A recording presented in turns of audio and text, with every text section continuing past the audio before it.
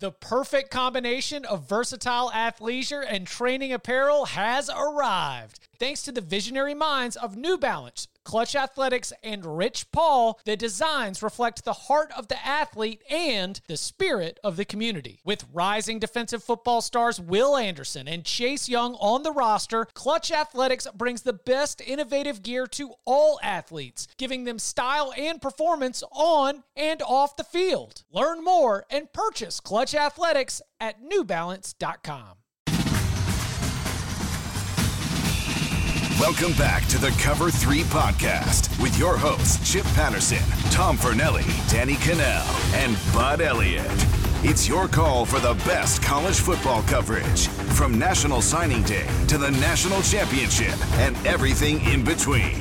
CBS Sports presents the Cover 3 podcast. And welcome back to the Cover 3 podcast here on CBS Sports. That's Tom Fernelli. That's Bud Elliott. That's Danny Cannell. I'm Chip Patterson. Pac-12 South here for you on a Monday. Pac-12 fans, did you miss out on the North Division? Well, come on and get it loaded up in that feed. Pac-12 North was released on Friday. We also have the ACC Coastal and the ACC Atlantic. We've got Spotify playlists for those of you on Spotify. And so we're going to continue to build this library of information. I mean, this is stuff that's going to help you here in the first week of August. It's going to help you second week, third week. Before you know it, we're going to be here at week 0. Gentlemen, week 0, 26 days away, when Nebraska and Illinois are getting our season started. Tom, the biggest game of week 0 is the debut of Brett Bielema. How are you feeling about it? Has the calendar flipping to August really made it real for you? Because it made it real for me. Yeah.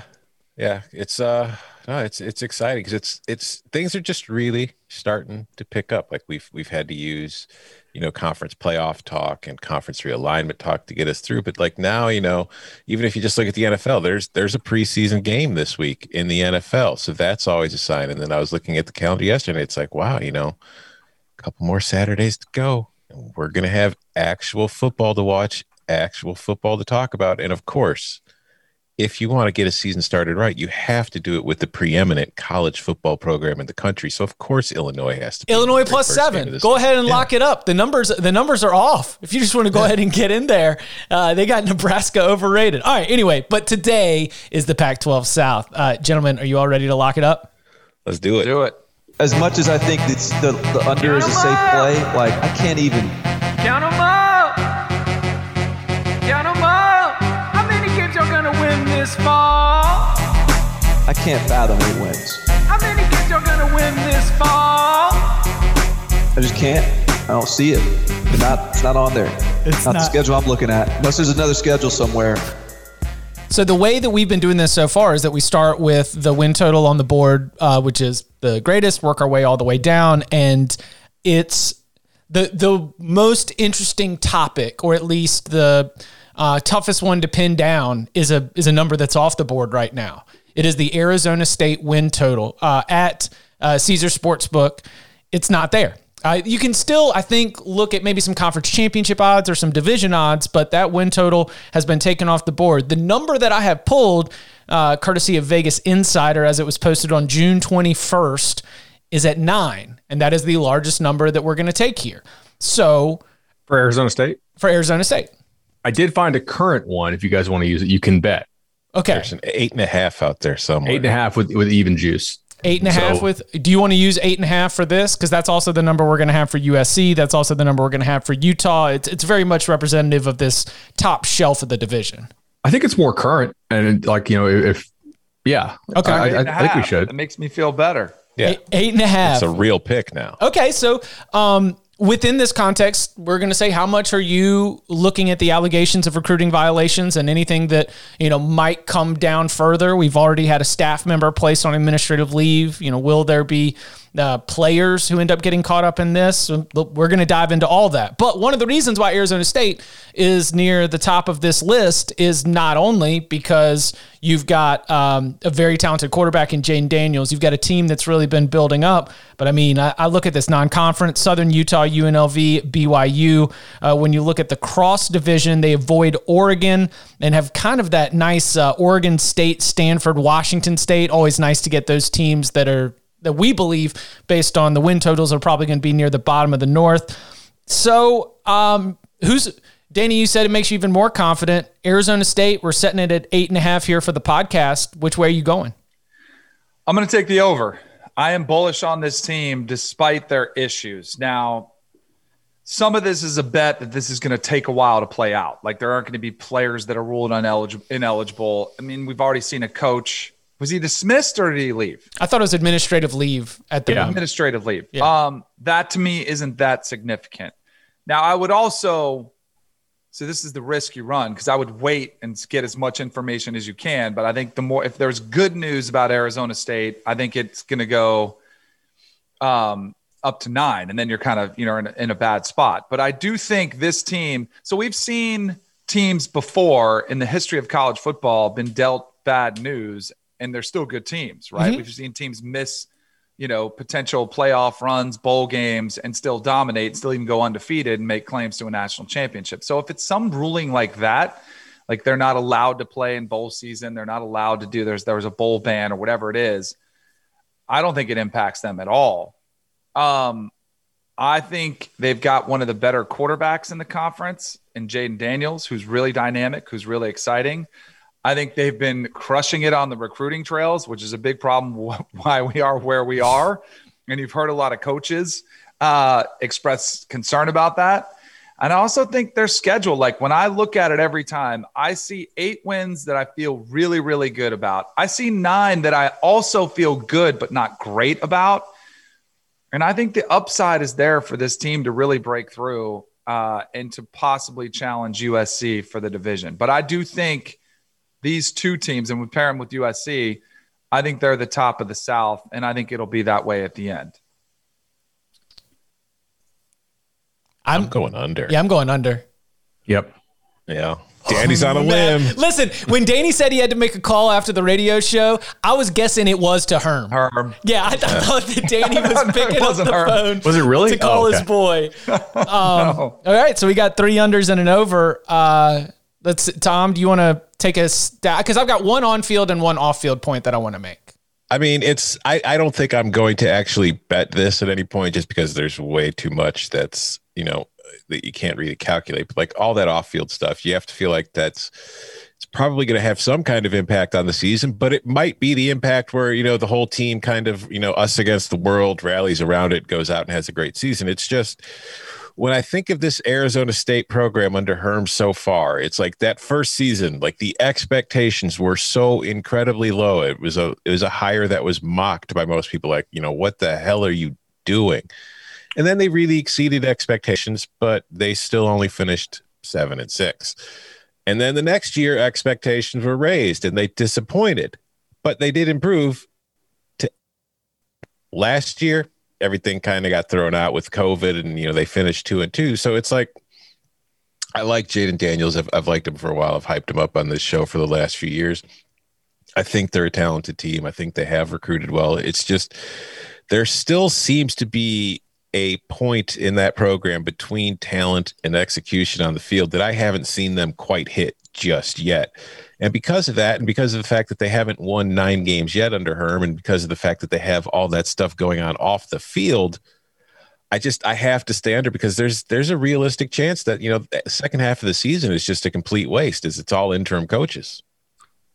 So Danny discussed how he thinks they have 8 wins that are basically locks, and another couple that he feels really good about. And I think that's really kind of the big difference between us two. For me,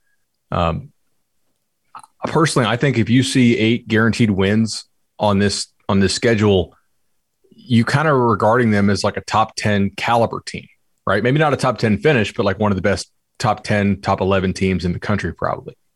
I'm more in that sort of 20 to 25 range for them. And so my number 7.9.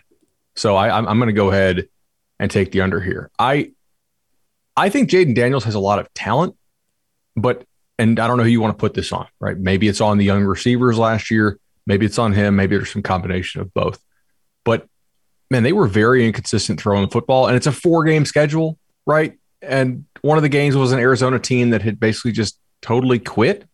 But, like, man, they were 100th in passing success rate last year nationally. That's pretty poor. And that's adjusted for opponent, obviously. So, they're not getting double credit for crushing an Arizona team that had basically quit. They would hit some explosive plays through the air, but, man, just they could not move the ball consistently through the air. The other concern I have about them is their run defense. They were 119th in rushing success rate allowed last year.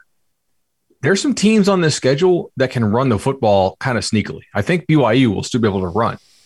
At Oregon State is a team that can definitely, I think, run the football on them. Stanford may be able to run. So I'm a little bit questioning how many of those are locks. I think they'll trip up in one of those games, to be honest. You don't think worst case they're 5-1 to start the season? Let me pull up the actual order of the schedule. Because they go Southern Utah, win. UNLV, win. I'm giving them That's a win. I don't UNLV's think not there yet. BYU is going to be very good this year. I agree. I think that's a win. Right. I think that's a win. Colorado at home, I think, is a win. UCLA on the road, I think, is one of the ones I would put as a 1, but I think they can beat Stanford at home. So I think they're 5-1 leading into a road game at Utah, which then it's a little bit more dicey. Then I've got Washington State as a win, and then they need to get one of USC, Washington, and then I think they win Oregon State, Arizona. But that gets them to 10, actually. I don't know. I think the team's closer to 9 than they are to 7. See, I'm counting the other way. Like, instead of trying to count up the wins, when you're at the top of the board, I start looking for the losses. And when I see this schedule and I'm going at UCLA, at Utah, at Washington, and USC, that is a very, very tough proposition for me to think that you're going to be able to march through there. I think they get one of those. That's all they need. But that gets us to 9-3. And so you think that which isn't over. Which isn't over, but you think there's no slip-ups. They can't have a slip-up. Right. Can't have a slip-up. That would be like – and that goes to Bud's point of if this is a top 10 team, you're you're locking those up. I see your point totally about back end 2025 where those games, you can think they're locks. We can write them W's when we're talking about it now. But the reality is the inconsistencies come into play, and it makes them way more toss-up games. And so for the NCAA stuff, I'm not concerned about penalties specifically in season. I'm concerned at the level of detail in this dossier. And I understand that, some of the coaching changes have been made, but I would not feel comfortable at the trust level within that program based on, what's going on. You get in trouble and then you're trying to figure out, where it came from, and everything was already secretive with the whole COVID recruiting operation. It's just not something that I'm not going to be betting this. I'm not going to be locking this up. But if we're giving gambling advice, that is built into my under, the idea that not only can I get 3 or 4 games that I think could be losses, but when we talk about no slip-ups and no inconsistencies, if there's any kind of If anybody is not on the same page as someone else, that could be the razor thin margin that we have in this division. Yeah, and another thing too to point out, if they're going to get to 9 wins, they have to, I think the 4 road games, UCLA, Utah, Washington, Oregon State, the 4 road games within the conference are going to be huge. You're going to have to win at least 2 of those to get to 9 wins. But the problem is under Herm in conference play on the road, they're only 4-7.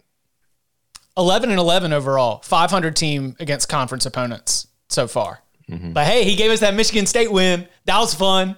Got us all going, got us all really excited. All right, so Danny riding with this guy, fresh off a phone call for all the latest intel on the Sun Devils. 3 unders for Sparky. I don't think Herm's talking to anybody in the media right now, just to be clear. You're very, very correct about that. How many games y'all gonna win this fall? That is the question for the USC Trojans. 8.5 as well, plus 105 to the over, minus 125 to the under. All right, so we've got San Jose State, BYU at Notre Dame is your non-con. They miss Oregon and Washington. You get Utah and UCLA both at home. Who wants to take first stab at this one? And I guess my question for which might be where we determine this over under win total is, how do you grade the Notre Dame game? As a loss? A definite loss? I found myself questioning that, and I started like really looking at this USC team. I said, I think they if Slovis is playing to what we imagine he can be, the best of Keaton Slovis is put together for, let's say, 10 out of the 12 games. If one of them is up in South Bend, I think USC can win that game. I don't think it's a definite loss. I think it's their most likely loss. Like if you just go percentage wise of outcomes for their games, I think that's the one they're most likely to lose. But I don't care because I'm still going way over. Yeah. Okay. Cool. Because like I look at the schedule and I understand like there's the USC disappointment factor, which is obviously going to play a role in the way that the team is viewed on the market. There's the fact that Clay Helton is not a good coach factor, which is obviously going to limit the ceiling of this team.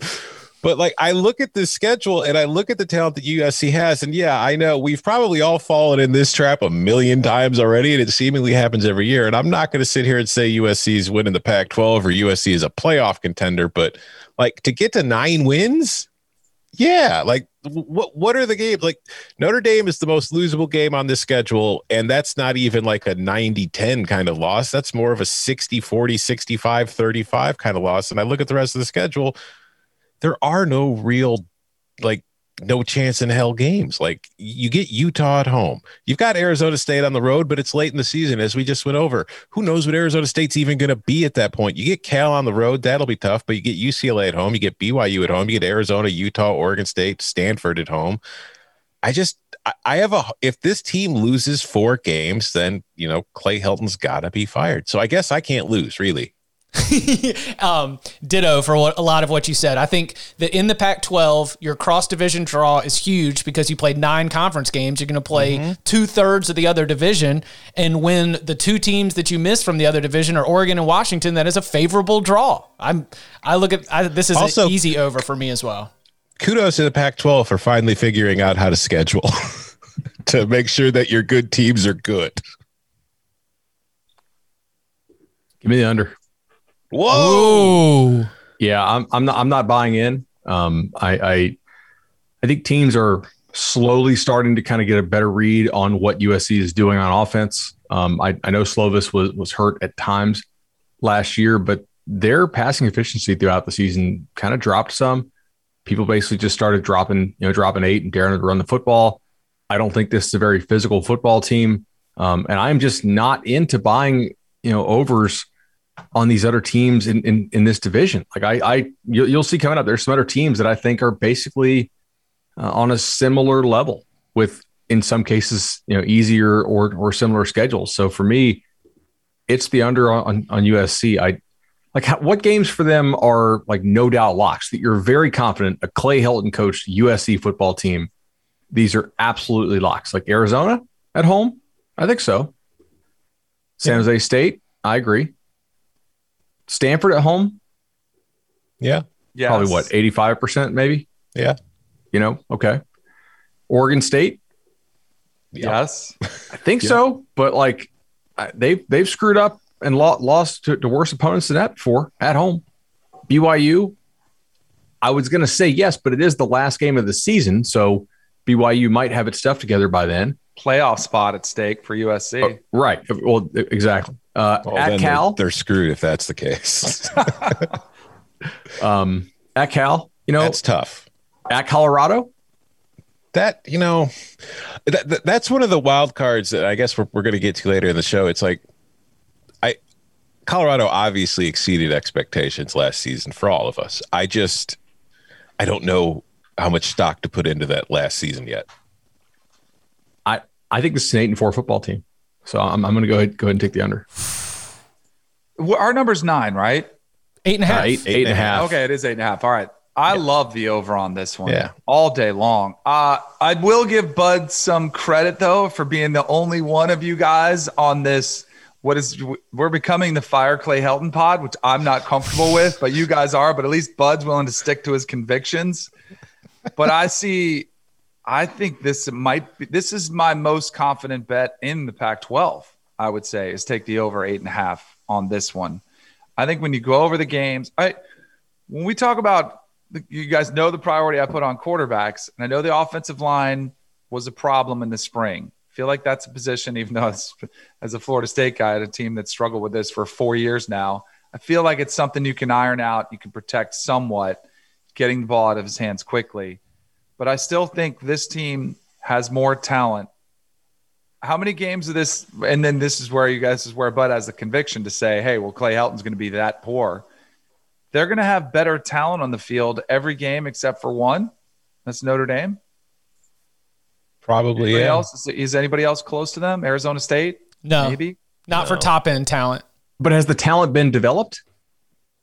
I think it's developed to the point where they can win these games. They can get their 9 wins. Now, can it win a national championship? And would I pick them as a dark horse for a title or even a playoff spot? No, because I think the Pac-12 is going to do Pac-12 things, and you're going to have, probably 2 9-3 teams, maybe 1 10-2 team in the conversation at the end of the year. So, but I think this team is good enough to win 9 games. That's all I need. I think this is one of the safer plays out there.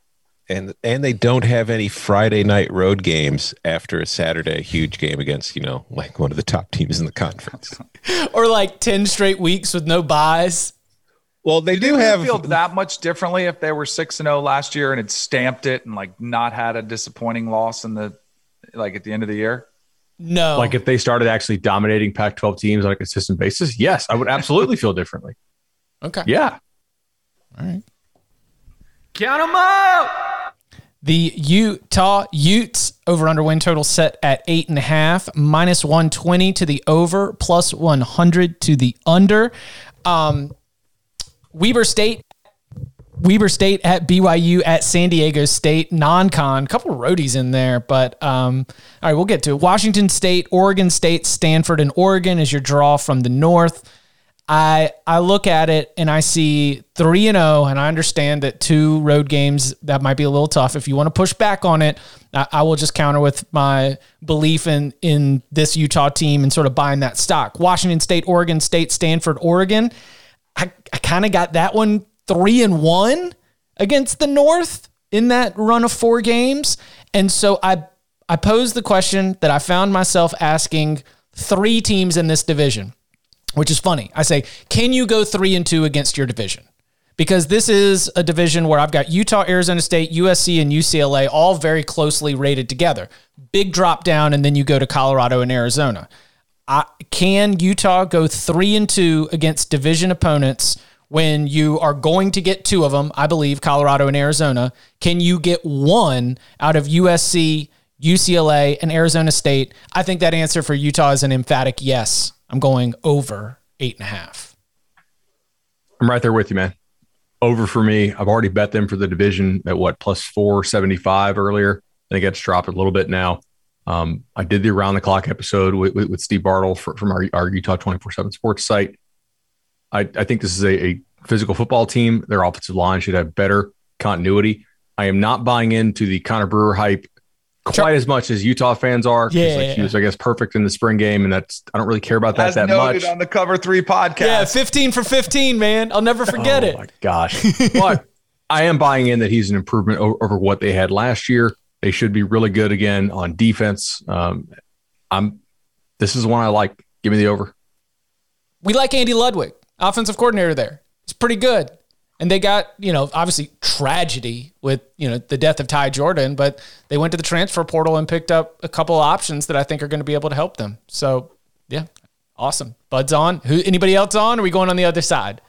I'm on the over. I'm not going to pull in all overs in the Pac-12 South, but this is the 3rd over in a row. I think Charlie Brewer is a massive improvement from what they've had over the last several years. And Kyle Whittingham, this program, have an identity. Like, I think sometimes you struggle and you see changes at coordinator and you see changes along, position coaches leave and you see, trying to recruit differently. They know exactly what they want. They want to play really good defense. They want to run the football. They want to work in some play action pass. But their defense, once again, is going to be physical. They're going to be able to shut some teams down, run game, make them one-dimensional. I think they're the Wisconsin, the Pac-12, and they just surprise people every year, and they're in the conversation in November, and they could possibly, make it in the Pac-12 championship game. And if you separate Kyle Whittingham's first 3 years when they just joined the conference and were trying to figure out their way, since those first 3 years, around 9 wins has been the floor. 8 wins has been, worst case scenario. I know they had a 7-win season, but feel pretty safe. Like you're going to get a product that's going to be around this number. You might not win this bet, but you're not going to lose embarrassingly bad. It's not going to be like, I can't believe I was so wrong on Utah. So I like those odds. Give me a team that I can feel like is going to be in this conversation late. So I'll take the over. Finally, I'm on my own. I'm on the under. It's not like a super high confident pick. I'm not going to bet it, but the way I look at things, I think 8-4 is more likely than 9-3. Like Chip, you mentioned you think they're going to go 3-0 in non-conference, and I think that they easily could. It's just that 2 of those non-conference games are on the road. BYU and San Diego State, who are 2 respectable non-conference opponents, and you're not at home for either of those. So early in the season, that kind of stuff, wouldn't be surprised if somebody slips up and screws up, and having them in back-to-back weeks especially, I think, has an impact. I think if you look through the rest of the schedule, you get Stanford on the road on a short week. Like you play UCLA at home on Saturday, the day before Halloween, and then on Friday night, you're playing Stanford on the road. And then the week after that, you're on the road against Arizona. So it's like, well, I think Stanford and Arizona on the road are easily, in a vacuum, are winnable road games. The circumstances in which Utah has to play them, kind of suspect. And then you've got Oregon the very next week, which I think is, if you look at the schedule, I think even Oregon at home is going to be a more difficult game for Utah than USC on the road, because at least that USC game, Utah's coming off a bye. Meanwhile, for USC, I think it's like their 6th game in a row without a bye. So, USC could easily be kind of banged up for that one. But then after you play Oregon and you likely lose and you might get beat up a little bit, you're again on a short week, having to play that next Friday against Colorado to finish the regular season. So I look at this Utah team as being well coached. I've got Ludwig on my, draft cover 3 coaching draft team. I love Kyle Whittingham. I love what this program has done. It's just when I look at all these extenuating circumstances, I don't think Utah is talent-wise at a level where it's like I can just assume they're going to win these games and not look at the kind of maybe potential pitfalls that await them with this schedule. So I think 8-4 is more likely than 9-3. I'm going under. Tom, what do you make Utah at BYU in week 2? I think that should be a Utah win because, as we've talked about, the BYU team we're going to see in 2021 is going to be completely different than the BYU team we saw last year, not just in personnel, but also in a step up in class and who BYU has to play. That said, it's still BYU Utah, and it is in Provo, and it is a huge rivalry. So, we've seen crazy things happen in those rivalries. So I think Utah should probably be about a touchdown favorite. Yeah, I made it 9. I bet the 6.5 like 3 weeks ago. I think that's one of our differences as to why I like the over more. Yeah, 2 points. that builds but up. It adds up. I mean, if it's 2 points over a course of a season, 2 points adds up a lot. 100%. Coming up on the other side, we take a look at a big year for Chip Kelly and the Bruins. Colorado in year 2 with Carl Durrell, and Arizona. New man in charge is Jed Fish, plus the college football playoff. We had an expansion announcement. We seem to have the format. We debated it. We talked about it. And now there's a little bit of pushback. So what do we think about the future of the college football playoff expansion based on what we've been hearing in the wake of conference realignment? All that and more next. The all-new Hyundai 2024 Santa Fe is equipped with everything you need to break free from the dull work week and embark on an adventurous weekend with your family. The all-new Hyundai Santa Fe's features ensure that you can take on any adventure. What kind of features? Well, how about the available H-Track all-wheel drive so you can take on the dirt trails and kick up some mud? Or the standard third-row seating so your whole family can experience the thrill together? How about available dual wireless charging pads so no one gets stuck in the great outdoors with a dead phone? We're always trying to think about those great spring and summer getaways, but with a car like the Hyundai Santa Fe, anywhere can be your next adventure. To learn more about the all-new Hyundai Santa Fe, go to HyundaiUSA.com or call 562-314-4603 for complete details. Learn more about the all-new Hyundai Santa Fe at HyundaiUSA.com or call 562-314-4603 for complete details. Robert Half research indicates 9 out of 10 hiring managers are having difficulty hiring. If you have open roles, chances are you're feeling this too.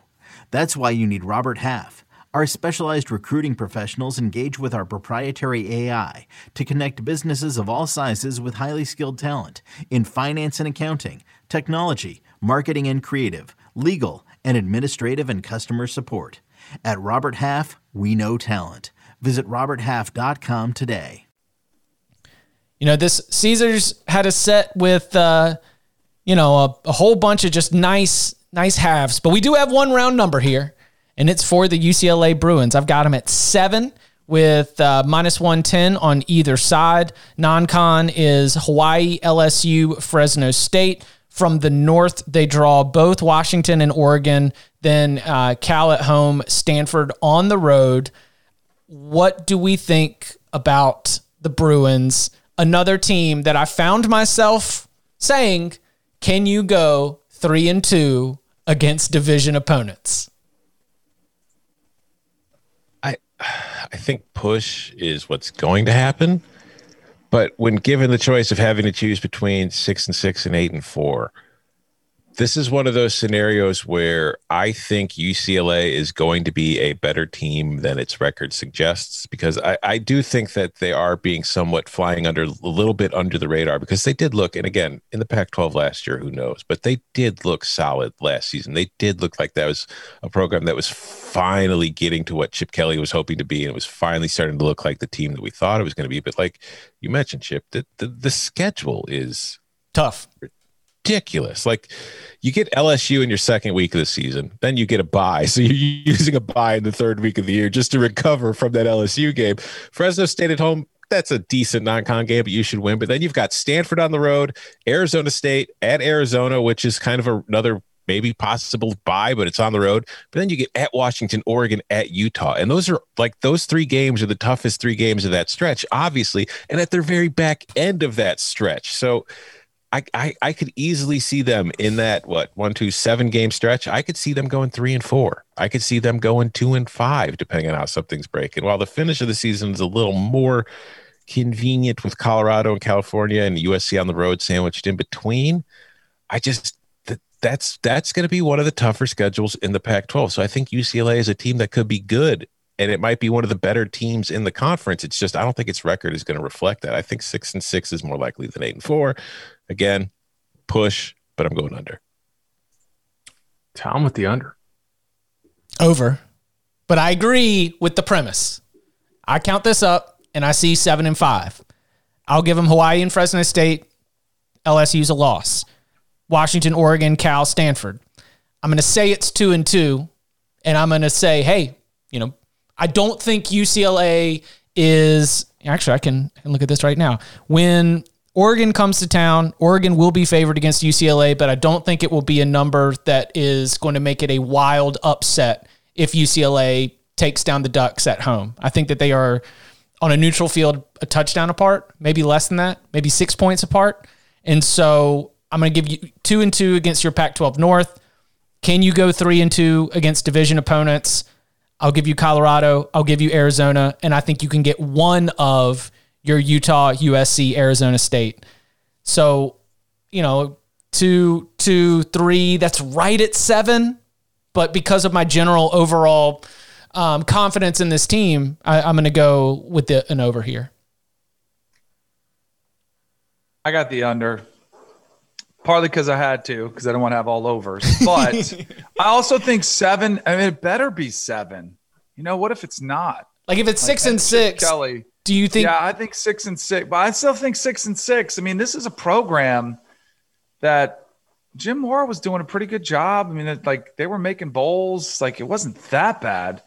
Now they've been in rough shape. To me, it comes all down to the schedule. Like in the other teams we talked about, when we were talking about USC, Arizona State, you just like, oh, They dodge Oregon. They dodge Washington. Guess who plays them both? UCLA does. So, I would love to see Chip Kelly, have a breakout year. I would love to see it. The offense has gotten better, but I don't know if it's enough of an edge anymore to go fast, to spread the field, all the things that were really innovative when he brought them to Oregon. I just don't know if it's that much of a difference now. And I was really bullish on this team. I remember we were doing a podcast. I was like all in on UCLA because they only lost to Oregon by 3. They were in a game late with USC. One of their losses to Stanford was in overtime. Like they were in every game within a possession. All 4 losses by 6 points or less. Yeah. So I was all like on them. The schedule is really hard to find 8 wins for me. So I'm going to take the under. Man, I must be looking at a different schedule to quote Barton. I love the over here. This will be a bet for me. I think they should make this 7.5. I think we are. I don't know. I've been in my head. I've been trying to figure out like what you guys really don't like about this team, and I think you have a situation here where, and we probably just have different numbers, but I don't think they're a double-digit underdog in any game, right? So we can sit here and we can say, okay, LSU loss, at Utah loss, Oregon loss, at USC loss, at Washington loss. But I think they're probably going to go, 2-3 in that stretch, personally. Those aren't games where they're going to be dogs of 14 or 21 points or something like that. Like they'll probably be dogs between, they might be favored in some of those, by the way, but if to the extent that they will be underdogs in any of those games, I think you are probably looking at a situation where they're dogs of like 4 points, 6 points, 8 points. That means they're going to hang around in the majority of those games, I suspect. And, at Stanford, not a tough place to play, really. At Arizona, I mean, if you got to go play a road game, that's not a bad place to go play, I guess. Cal at home, I would probably rather get Cal at home. I think this is an 8-win football team. This is one of the ones I like quite a bit. I think they made improvements last year kind of behind the scenes. It's also an extremely experienced football team. I am working on a project right now where I look at the attrition of all these guys that were hired in 2018 because that was the first year of the early signing period. And Chip Kelly's Bruins are a full standard deviation higher as far as like retaining the roster than anybody else out there. Better at it? Yes, correct. Okay. Yeah, like they have their guys who have been in his system now. This is their 4th year in his system. I think 77% of that first recruiting class for Chip is still around. And I mean, you have successful programs even like Texas A&M, which is at 30%, right? They've had a 70% attrition rate after just 3 years. UCLA has a lot of these guys on the roster. I think getting Jay Toya back from Michigan was really big for them, as we discussed, I think, a couple weeks ago. Like he was going to be Michigan's starting nose guard, and because he didn't think he was allowed to transfer to UCLA. And once he realized he was allowed to transfer to UCLA, he got back. Like that's a big piece for them in the middle. I think this team can win the South. So I don't think they will, but like I'm going over for sure. So if I moved it to 8, would you still feel like? Do you think that there's a 9-3? No, okay, probably not. All right, I would honestly like if you moved it to 8, I think 7 is more likely than 9. Mm-hmm. I just think the proper number here is probably like 7.5 with some juice to the under. And then you would still say take the over because you think this is an 8-4 football team. Yeah, but I'm out on a limb. Like I could totally get pantsed on this one, guys, because like you guys made some good points. Shit, what am I looking at? Hey, I'm with you. I'm on the over. This is true. Yeah, but you're not like I'm going to bet this thing on the over. You're like, all right, I'll take the over. Yeah. It's because I think it's a good football team. They got some of the highest like returning production in the entire country. They've got everything seem to be moving in the right direction. I give you a good chance at some of these games that are potentially going to be L's. How many games y'all gonna win this fall? The new CBS Sports 130 was released on Monday, the preseason rankings, and I compared them to the final postseason rankings. And man, Colorado just nosedived. No respect for Colorado, and that seems to line up with the odds makers who have taken this Colorado Buffs team and given them a 4.5. with it juiced to the under, plus 100 to the over, minus 120 to the under. But man, in terms of like Pac-12 non-cons, you got Minnesota and Texas A&M to go with Northern Colorado. Then, Danny, like you mentioned earlier, all these other teams that avoid Oregon and Washington. Well, guess what? You get at Oregon, Washington at home, at Cal, Oregon State at home. Who wants to take first stab at Colorado? Well, Tom's wearing a Colorado hat today. So if you're not following us on YouTube, youtube.com/cover3. I thought this was where you're coming on the other side of Utah, that you're going to come here with a Colorado over, where, you know, some of those games that I've just been burying the Buffs as we work our way through the division. This is where Tom has his revenge. Let's hear it. Under. Yes. Like, I wore the hat to let him know that I still support him. It's just, you know, I don't have high hopes because, like, last year they went 4-2, but you need to take a closer look. Like, one of those wins was against UCLA in the very first game of the season at like 7 a.m. on a Sunday morning. And it was a sloppy, crazy game. They won 48-42. Their other wins were Stanford, which wasn't great last season, but even so, early in the season, they were really bad. And then they kind of figured it out as the year went along. They beat San Diego State, which cool, respectable, but still it was a 20-10 game. And they beat an Arizona team that was really bad. Kevin Sutherland got fired. And then when they had to step up in class against a Utah and a Texas, they not only lost both those games, but they lost the first one by 17. They lost the second one by 32. So it's like there was clearly a gap. So, like, as you mentioned, Chip, you look at that and then you look at their schedule. They opened with Northern Colorado, which is an FCS program, and it is the only program on their schedule that is not a Power 5 opponent in 2021. The other two non-conference games are Texas A&M in Denver and Minnesota in Boulder. I don't see them beating A&M. I think Minnesota is probably a loss, although it could be a win, but I think that's more of a 50-50 because I don't think what we saw from the Gophers last year was really all that accurate a depiction of what that team is. So then you've got Arizona State on the road and USC before your bye. Those could be losses. When I'm looking through, I'm going through, it's like I'm trying to find the wins. Arizona at home, okay. Obviously the Northern Colorado. Oregon State at home, maybe. Those are the three games I feel like I can confidently say Colorado's got a really decent chance of winning. I don't know where the fourth game that they have a really decent chance of winning is. And if I can't find a fourth win, that means it's going to be really difficult to find a fifth win to justify going over this total. So under. I'm sorry, Buffs. I love you. I think Colorado will be a narrow underdog at Cal, but that could be toss up. But I mean, it's going to be low scoring, so they can't be too big of an underdog. But I just. Oh, and no quarterback. You still got Jarek Broussard back, so congratulations. You've got a first-team all-conference running back, but you got changeover at the quarterback position. Yeah, Tom, I'm with you. Under. I'm just going to get out of the way real fast on this one. I had this 48% going under, 52% going over. You got to pay $1.20 to go over. It's even money to the under, so that's like 0.5% better as far like I'm going to lose money either way based on my predictions here if I'm betting this because I just don't see an edge. It's a good number in my opinion.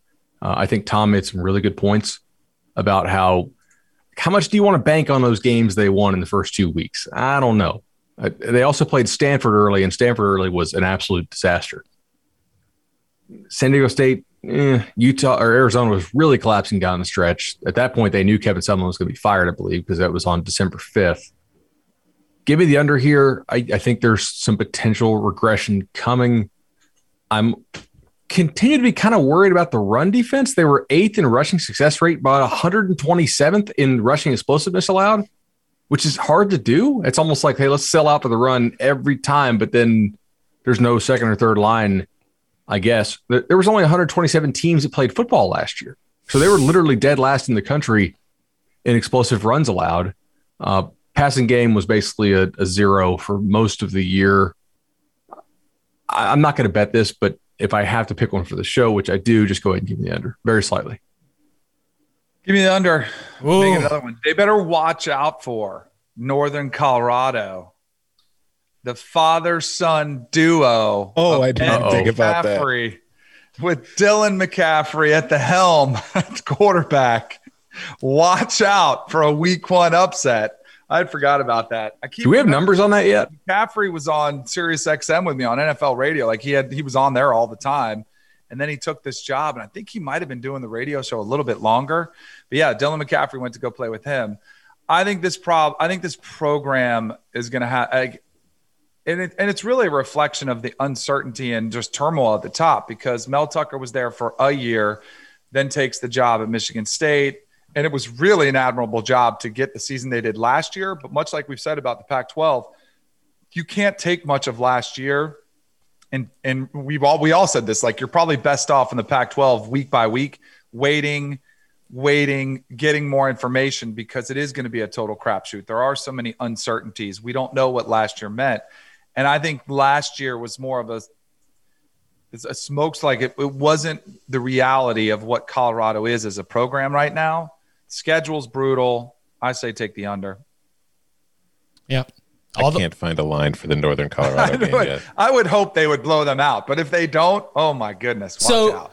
Ed already has Dylan. Would he have taken Luke, or is that further representation of what Luke's actual ceiling is, that he shipped him over to Mike Bloomgren, former Stanford offensive coordinator at Rice? And he probably told him to transfer. Yeah. You know, Scott Satterfield said, "No, you're not playing quarterback." All right.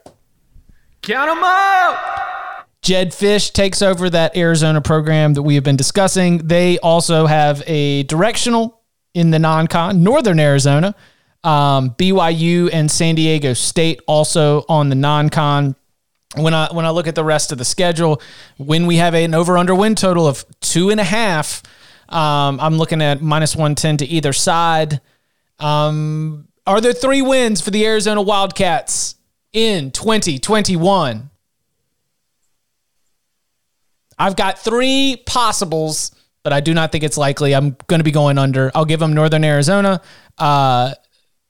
Washington State on the road, maybe, Cal at home, maybe, and there's too much emphasis on the maybe for me to think that they get them both. So I'm going under. Going over. All right. Talk to me. I think Northern Arizona is a win. I think BYU to open the season in Las Vegas is not an impossibility either, because I think, as we've gone over a few times, this BYU team is not exactly going to be the same team we saw last year. But more than anything for me, I just don't think Arizona is as bad as it looked on the field the last couple of years. I think that the coaching change, and we've never seen Jed Fish as a head coach, so we don't know if it's going to be an improvement. But I just feel like the situation with that team on the sidelines the last couple of years clearly bled through to results on the field.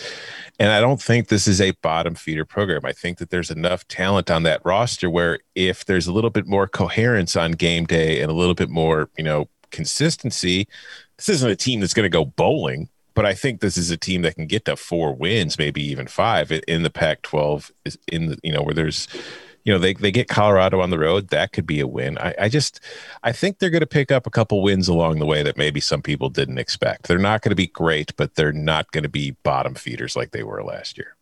I don't think highly of BYU, and I still think BYU is favored by like 8 points in that game. BYU is favored by... Is that line out? Oh, I don't know. I was just using... I was presenting that even though I don't love BYU, I still have them a touchdown tier ahead of Arizona. Yeah, they're favored by 11. By 11. Oh, well. Again, my numbers do not like BYU as much as the market's numbers at this point. I'll be right back. Hold on. Yeah. I'm going to go over as well, personally. I do not see much of a chance to get to 4 wins here. I think that's not super likely, but I think that they're probably 54% to hit the over, as opposed to like 46% to hit the under. I think we have another situation here where, for the most part, these Pac-12 teams are more closely bunched than we want to maybe acknowledge or believe. I don't trust a whole lot of what happened last year. I mean, Kevin Sumlin, that was an absolute disaster there. There is potential for a new coach to come in and I think get these guys to play at a higher level.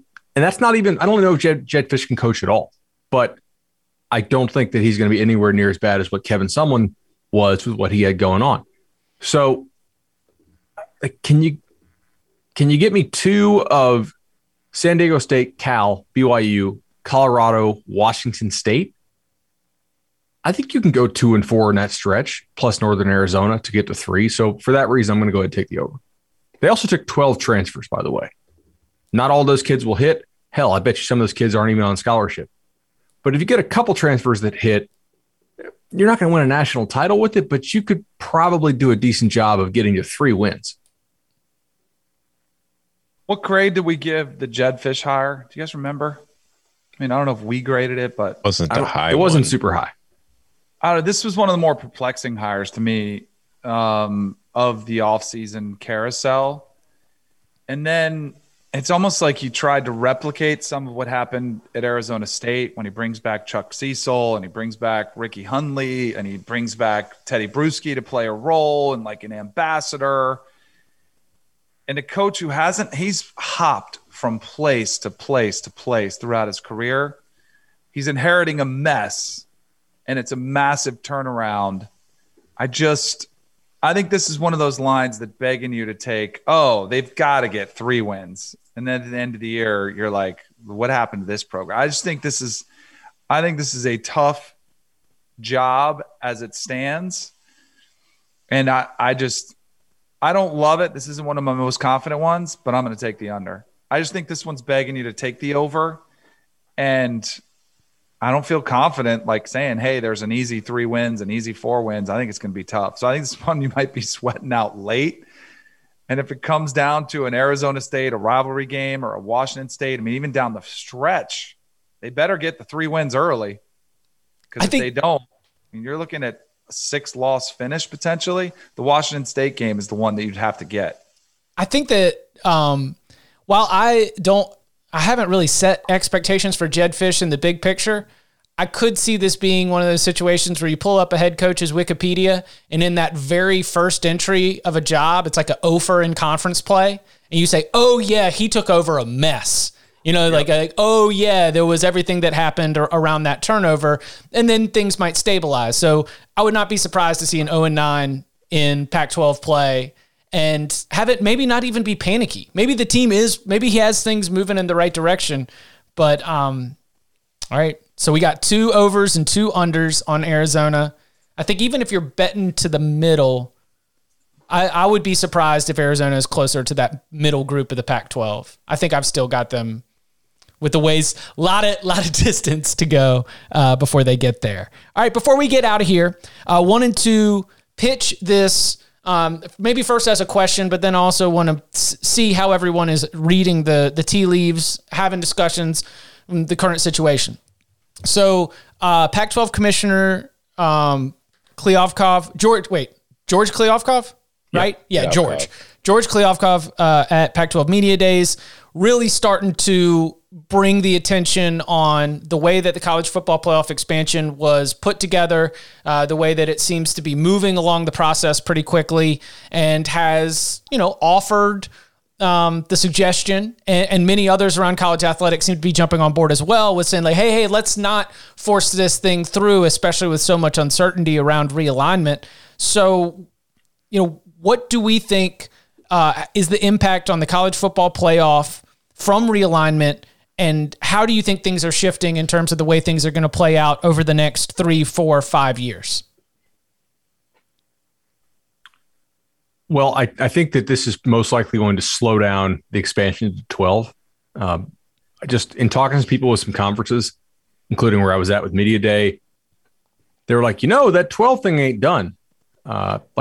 It's likely, but it's not done. And then when the Texas Oklahoma stuff broke, they're like, yeah, because they know that Greg Sankey was on that committee that was working on going to 12, and so was Bob Bowlesby. Mm-hmm. And I think it was George Kliavkov who said, look, not everybody was working with the same set of facts and information here. 12 made sense for the set of facts and situations that we believed that we had at the time that we were coming up with this proposal. We don't know if it still makes sense now. And he also brings up the point, like, why are we letting ESPN just have this? Why would we not take this thing to market and allow multiple networks to bid on it? Which would almost certainly get you more money. Now, if you're the SEC, you'd like ESPN to have it because you're already really in bed with them at this point. They're going all in. They're probably not going to have as much money, in my opinion, to bid on the Big Ten, which sets up well for Fox or any other network, or maybe CBS, who knows, that wants to come in and bid, because ESPN can't own every conference out there, right? They'd like to. Sure. Yeah. Right. Exactly. But like, because of how much they're going to have to pay now for the SEC and likely the college football playoff, they're going to have a little less money to bid on some of these other leagues. And I think these other leagues would like to see multiple different broadcast partners have a piece of the college football playoff. I know Gene Smith, the Ohio State athletic director, made some comments on this as well. And it's a weird conundrum to me, because if you're one of these other conferences, you would like to see that additional money from the playoff. So it's not 100%. No way, we're not going to 12. No, we hate you guys. We won't do this, because there's still that, well, damn, when we expand the playoff, we're going to make more money, right, per team. And they would like to have that cash. I just think right now they're taking a little step back and saying, is this really the right solution for what we have? Do we need do we need 6 auto bids for conference champions now? Like the 6 highest conference champions, if you have the Big 12 stay at 8 teams who don't recruit like a Power 5? There's a lot of questions like that still need to be answered. Yeah, I think what the thing you touched on there is the more interesting thing, is whether or not it happens quicker or it takes longer, or, it throws things completely out the window. I think that one of the ironies of this could be that, ESPN, which has made all its decisions within its college football realm around the college football playoff since the inception of the college football playoff, could, by now kind of allegedly helping Oklahoma and Texas see the light about joining the SEC and combining forces, ESPN could, an unintended consequence of this for ESPN is that it could end up costing ESPN its exclusive rights to the college football playoff. Now, maybe ESPN doesn't see that as a terrible thing, because maybe they're like, well, they could save some money by not having to pay for it exclusively. But I don't know. I do think that if you are the Big Ten and you are the Pac-12 and you're conferences that have deals with other networks, and you feel like ESPN and SEC are consolidating a little too much power, it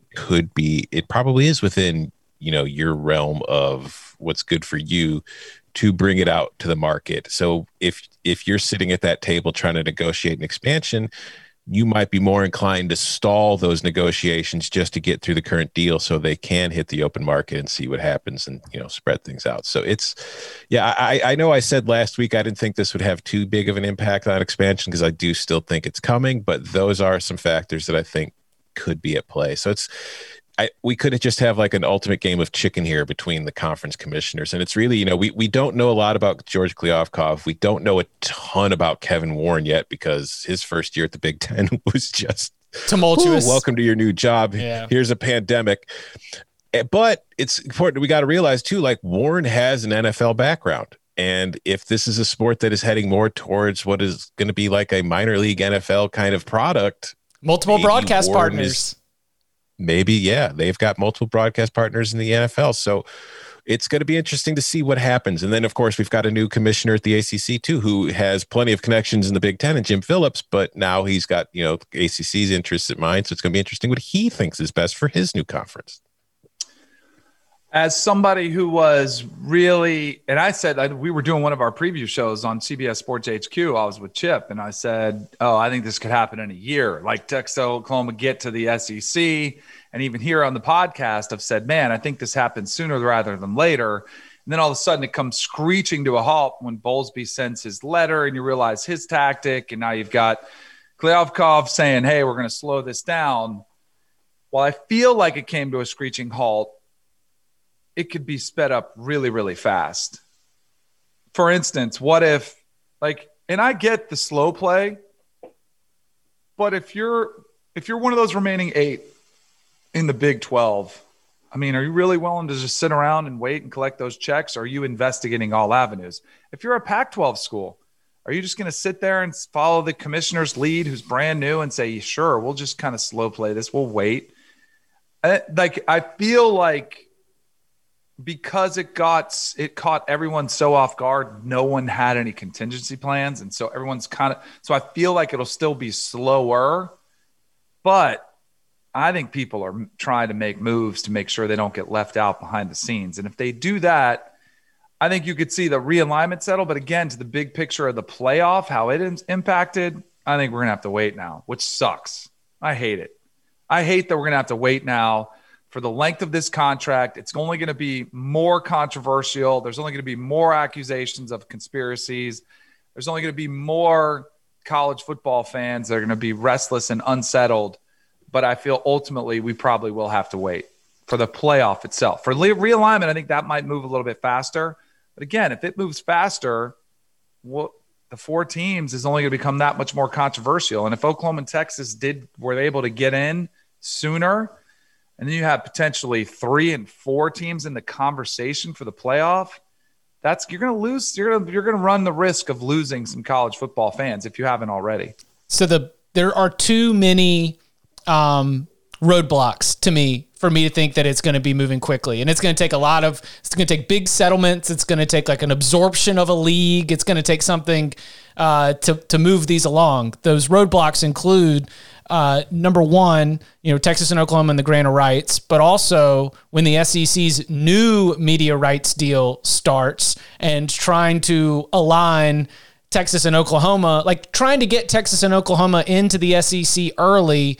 Does that, do you want that to happen before you take over this new media rights deal? Like the way that those two timelines don't line up doesn't sit right with me to think that it's going to be easy. The Big 12 could just choose to sit back and say, no, you guys got to stay here all the way through the 2024 season. You can go in 2025 and it's just going to be awkward and we're going to continue to collect these checks.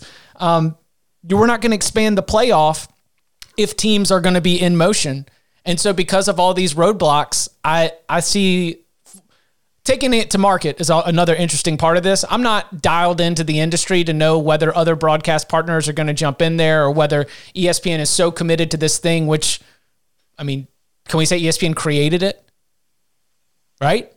I think it's fair to say. Probably we're not against it. Yeah, ESPN has been the entire owner of the college football playoff, and the college football playoff era has dominated the way that we talk about the sport. It has changed the way we talk about the sport. They're probably not going to be interested in allowing anyone else into the discussion, but if enough conference commissioners and members of the board of managers and this committee and that committee, if they continue to push that we can make more money if we take this to market and have multiple bidders, then I don't see a chance where we see an expanded playoff before the full 12 years comes to a conclusion.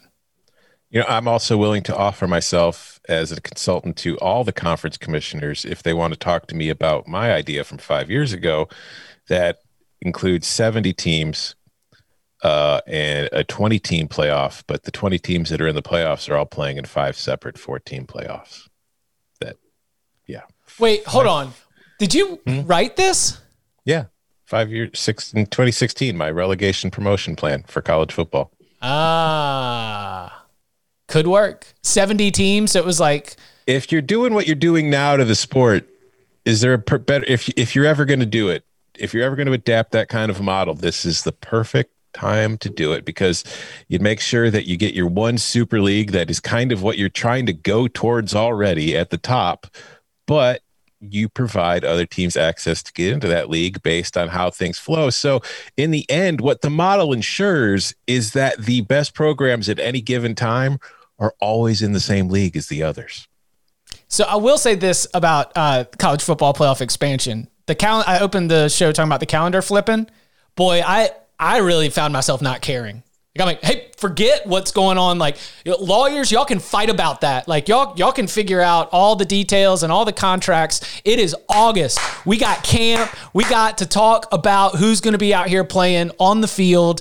I'm so excited to have actual football, because then that can be something that gets college football fans, like whether you're mad, whether you're angry, whether you like it, whether you don't like it, we're at least going to stop talking about all these hypotheticals and we can start to talk about real football. I am excited about that because it doesn't seem like anything's happening fast right now. Is that a fair consensus? Yeah, but it's going to dominate the discussion during the season. You think it's going to be playoff expansion and realignment? All right. Well, you know what? But at least we'll have games to distract us from it at times. Yeah. Well, hey, listen, if if they're going to be talking about college football playoff expansion in the middle of the third quarter of Ball State leading Penn State by 3 in a very tense Happy Valley, well, I guess I'll just have to put up with it. I've done it before. I think I can do it. I think I can do it again. I look forward to a lot of third quarter MAC discussions about whether Ohio State and Michigan should join the SEC. I don't know. Danny, you've been in those booths. It's always just a like back and forth where you sit there and he's like, well, there's this going on. What do you think about that? And then you are put on the spot for just like, let's uncork some takes on whatever the topic is in college football. Totally. And I was always trying to be really cognizant of you're serving the viewer first. Like if the game is good, why are we talking about anything else but that game, the upcoming play, what they should be doing, what they're thinking? If the game is bad, I'm in my producer's ear saying, let me talk about anything but this game, and I'm talking, 4 touchdowns, second half. Let's turn this into talk radio. But then you're not really serving the viewers because people probably are watching it for gambling purposes, which was frustrating to me because I was one trying to tell my bosses, hey, let us talk about the spread. Let us talk about what is potentially happening. And let's not use some obscure reference like, look at me. I know everyone's watching it. And but you might get in trouble for it. So let's not talk about it. It was like, let's just do it.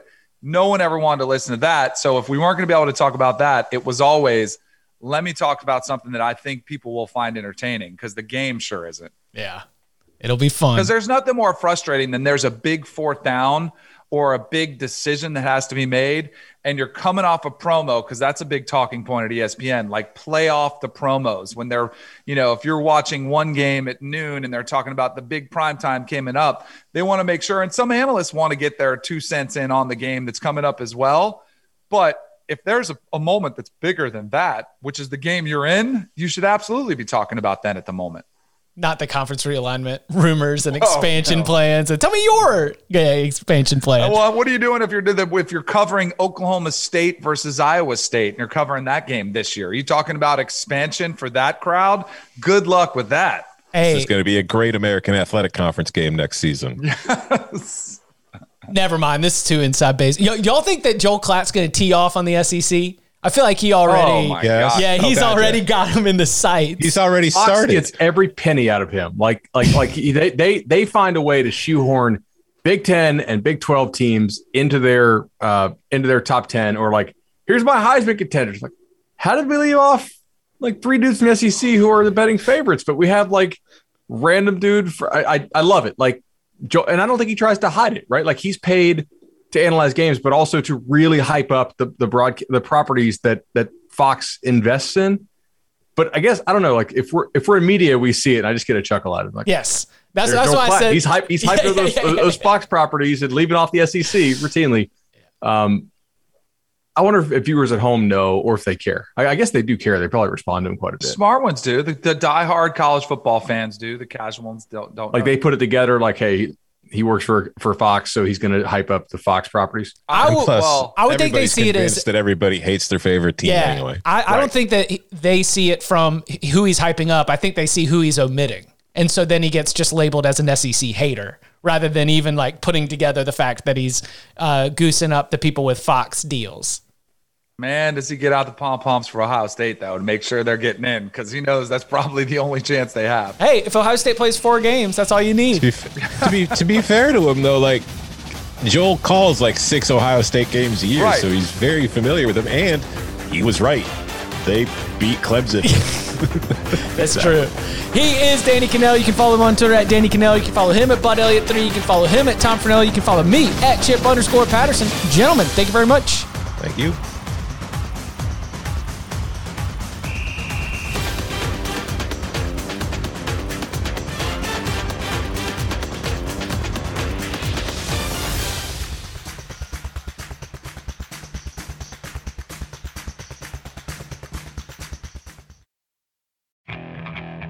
Okay, picture this. It's Friday afternoon when a thought hits you. I can waste another weekend doing the same old whatever, or I can conquer it. I can hop into my all-new Hyundai Santa Fe and hit the road. Any road. The steeper, the better. Because my all-new Santa Fe is available with H-Track all-wheel drive, so I can hit the trail without a worry in the world. Heck, with 3 rows and best-in-class rear cargo space, I can pack the whole family in with all our gear. We've got available dual wireless charging for our phones, so we'll never lose touch with civilization, and we won't lose touch with the primordial power of Mother Earth. So which is it? Waste the weekend or do something a little more epic? And conquer it in the all-new Hyundai Santa Fe. Visit HyundaiUSA.com or call 562-314-4603 for more details. Hyundai, there's joy in every journey.